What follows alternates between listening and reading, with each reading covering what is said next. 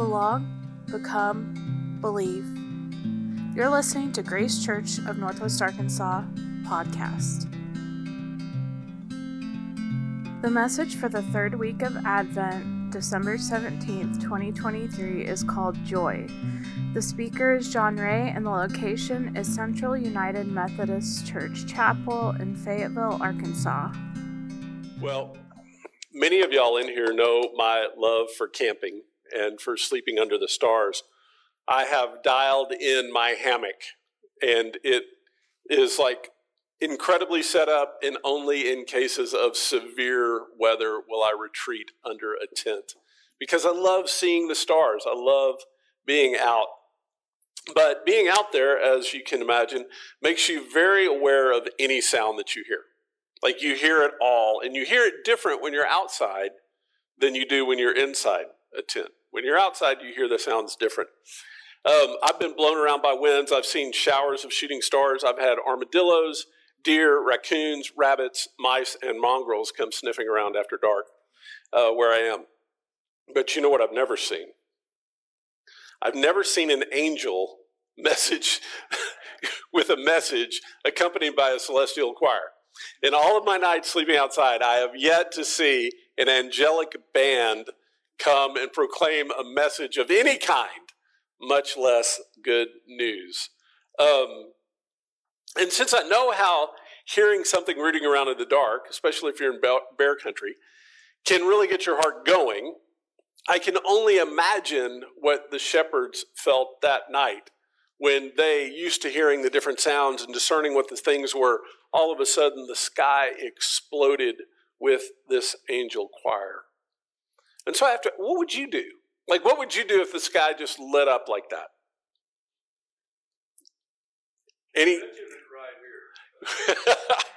Yeah, it's like, am I really here? Is this the big one? Am I going home? What would you do if it was outside your window? Even if you weren't even camping, but outside your window, you heard this sound. Would we believe the message? The first question that comes to mind is, would I believe it? Would I believe the experience? Would I believe what they were saying? Could I get over the terror of it to really pay attention to what was being said?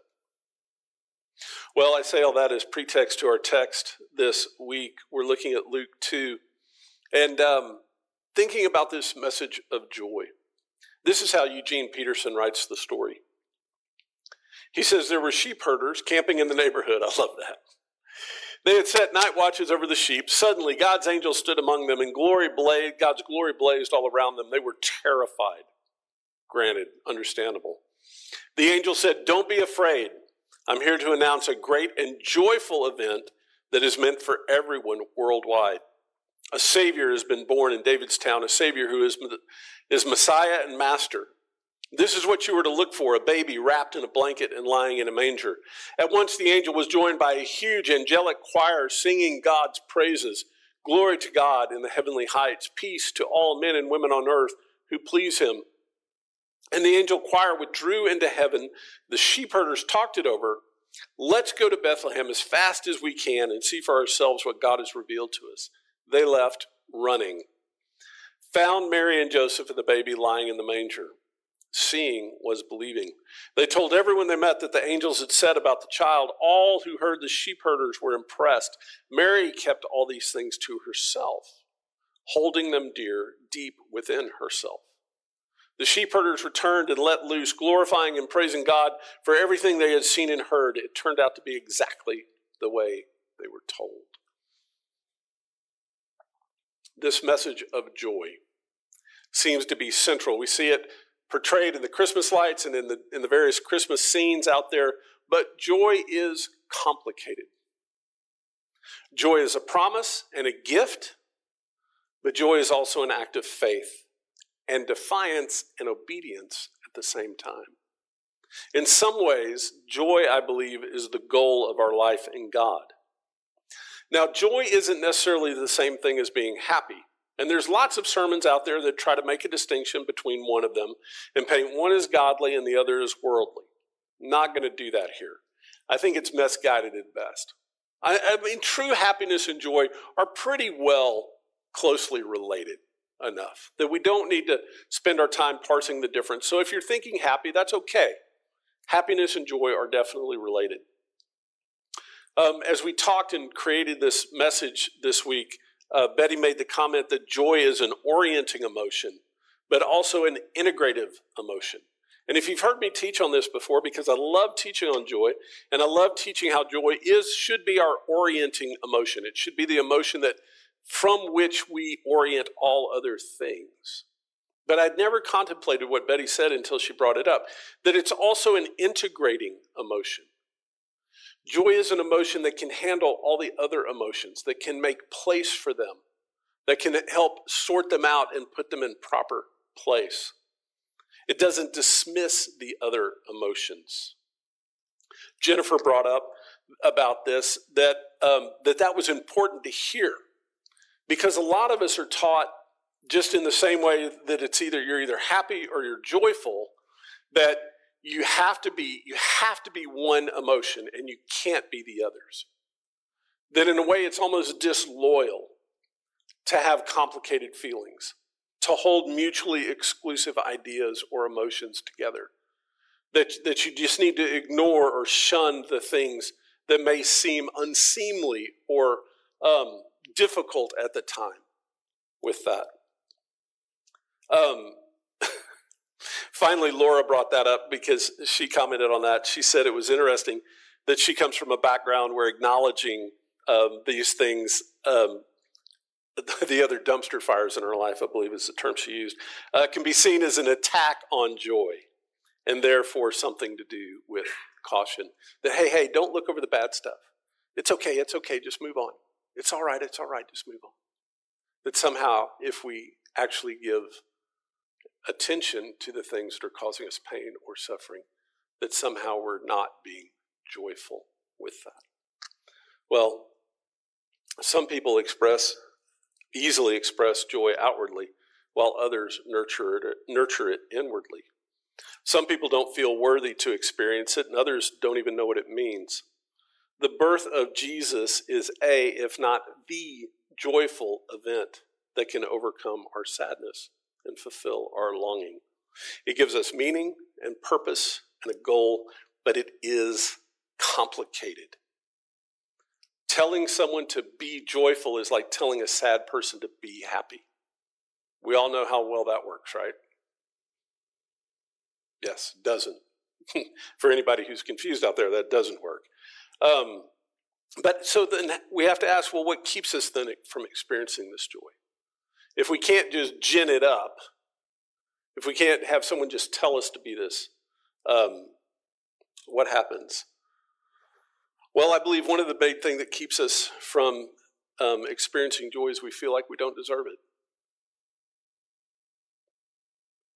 Is we just feel like we don't deserve it. And we can't. But it is given to us anyway. So we need to let go of the self-censoring, of the need to earn it. John Wesley said one of my most favorite quotes ever. He said, "Nothing is more repugnant to capable, responsible people than grace." Nothing is more repugnant to capable, responsible people to grace. Because if you accept grace, it means you need it. You've done something wrong, or you lack somewhere. And that's an affront to our sense of self-worth, right? Our earning it up. I think there's a corollary here. I think there's a corollary to Wesley's dictum on grace. And it's this, that nothing feels more inauthentic to a serious, reasonable person than joy. Nothing feels more inauthentic to a responsible, serious person than joy. There's two responses to the message here. The shepherds and Mary's, and both are valid with this. The shepherd responds joy is something that they let loose over. They get the joyful news as something to give praise for, and they do. They get the news as something to be thankful for, and they are joyful. And man, they go shout it and they go share it with others. And that is a legitimate response to the message. But Mary's is equally legitimate. She does, you would think she would be the one who would ultimately go around bragging, right? Look at my boy. You all thought I was just, got knocked up out of wedlock. Hold on. Let me tell you what the angel said about this boy, right? But she doesn't do that. She is more that internal processor. She cherishes it. She takes it inside. She lets it permeate and almost ferment within inside her, this joy. Mary's is a contemplative joy. The joy is something to be quietly nurtured. She held these things deep and dear and deep within herself. And see, this gives us permission then to share our joy in our personal way. Because in the same way that not feeling like being joyful is inauthentic, oftentimes we feel like we have to express joy in a certain way. That we have to be exuberant with that. And I would say here too that both of these things are valid, and I think we need to practice both. So those of us who hold the things inwardly, we need to get used to cutting loose every once in a while. You just need to practice that outward expression. And those of us who are naturally the loud and the boisterous and hey, let's tell everybody, well, sometimes you need to just kind of dwell on that a little bit. You need to take that, you need to think on it. You need to let it set before you cut it loose. You need to let it do some deep work within you. Because it's important. And it's actually more than important. I'm tempted to say that without joy, what's the point? And I guess I just did say that, right? But without joy, what's the point? Where are we going? I mean, do we really believe? Do we really believe the message? Do we really believe what Jesus did, is doing, will do? That in the midst even of all the stuff, that there is hope that generates this joy with that? Many are having a rough go thinking about joy this season. I understand that. I get it. Ellen Bass wrote an incredible poem that I'm going to read. It's titled, "The World Has Need of You." And this is, I think it relates to joy in a very specific way. She starts her poem with a quote from Rilke that says, "Everything here seems to need us." And so her poem goes, "I can hardly imagine it. As I walk to the lighthouse, feeling the ancient prayer of my arms swinging in counterpoint to my feet. Here I am, suspended between the sidewalk and twilight, the sky dimming so fast it seems alive. What if you felt the invisible tug between you and everything? A boy on a bicycle rides by, his white shirt open, flaring behind him like wings. It is a hard time to be human. We know too much, and we know too little. Does the breeze need us? The cliffs, the gulls? If you manage to do one good thing, the ocean doesn't care. But when Newton's apple fell towards the earth, ever so slightly, fell towards the apple as well." It's a hard time to be human indeed, much less be a joyful human. We know too much about war, oppression, dysfunction, hatred, want, rejection. We're weighed down with all of our own trauma and the challenges of those of the ones we love. We know how to develop technology that can destroy our planet hundreds of times over, how to create industries and ways of living that alter the very climate of our planet. We know how to control and manipulate through media for greedy ends. But maybe the most damning thing is we know that the same technological skill could be used to the opposite ends. To heal and restore, to provide without toxic side effects, but we lack the collective will and imagination to use it as such. This is where we know far too little. We yearn for a life that flourishes. We long for joy for ourselves and for others, but we can't get to it. We feel trapped. We get frustrated. We settle for ways of living that might give us a bit of relief now and then, but exact a tremendous cost later. We keep kicking the can down the road, even though the road ends in a cliff. We know too much and we know too little, but y'all, we know enough. We know enough. We have the message. A lot of the things when I was studying this were, they said the way to joy is just to remember, just to count your blessings. Count all the good things in your life. And listen, do that. I do that. That's a good practice, but I don't think that's enough here. It's not enough just to make a scorecard and say, well, at least I'm not that. At least I'm better than them. At least I don't have to suffer that. There's a place for that, but that's not enough for joy. I think we have to remember something different. We have to remember the message. We've received the message of when the heavens opened up and declared that the Messiah is born. Hallelujah. Glory to God in the highest. That's the message that gives us joy. We try to replace it with all these other things because that seems so, in some ways, so artificial or so old or so just retreaded so many times through the ages. But y'all, that's it. That is the message. That is the message that the angels declared joy to the world about, is that Jesus is born. That's what we need to remember, and that's enough.